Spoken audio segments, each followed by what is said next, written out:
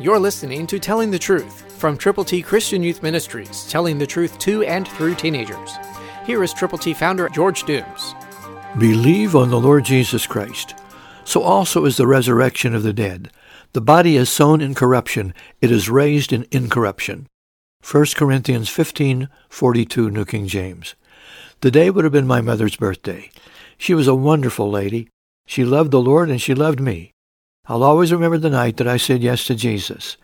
I admitted that I was a sinner. I turned to Jesus from my sins. And when I got home that evening, having received the gift of God, eternal life, my parents told me that I no longer had to pray, "Now I lay me down to sleep."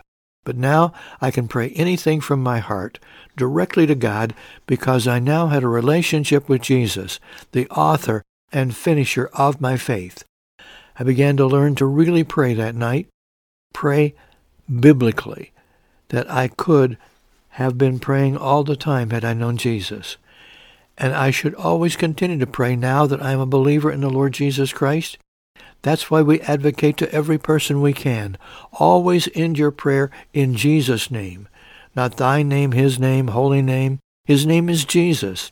Say Jesus out loud to him as you end your prayers, and expect God to hear and answer and give you the desires of your heart.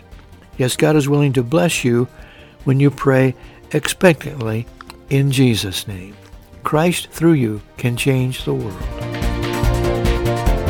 For your free copy of the Telling the Truth newsletter, call 812-867-2418, 812-867-2418, or write Triple T, 13,000 U.S. 41 North, Evansville, Indiana, 47725.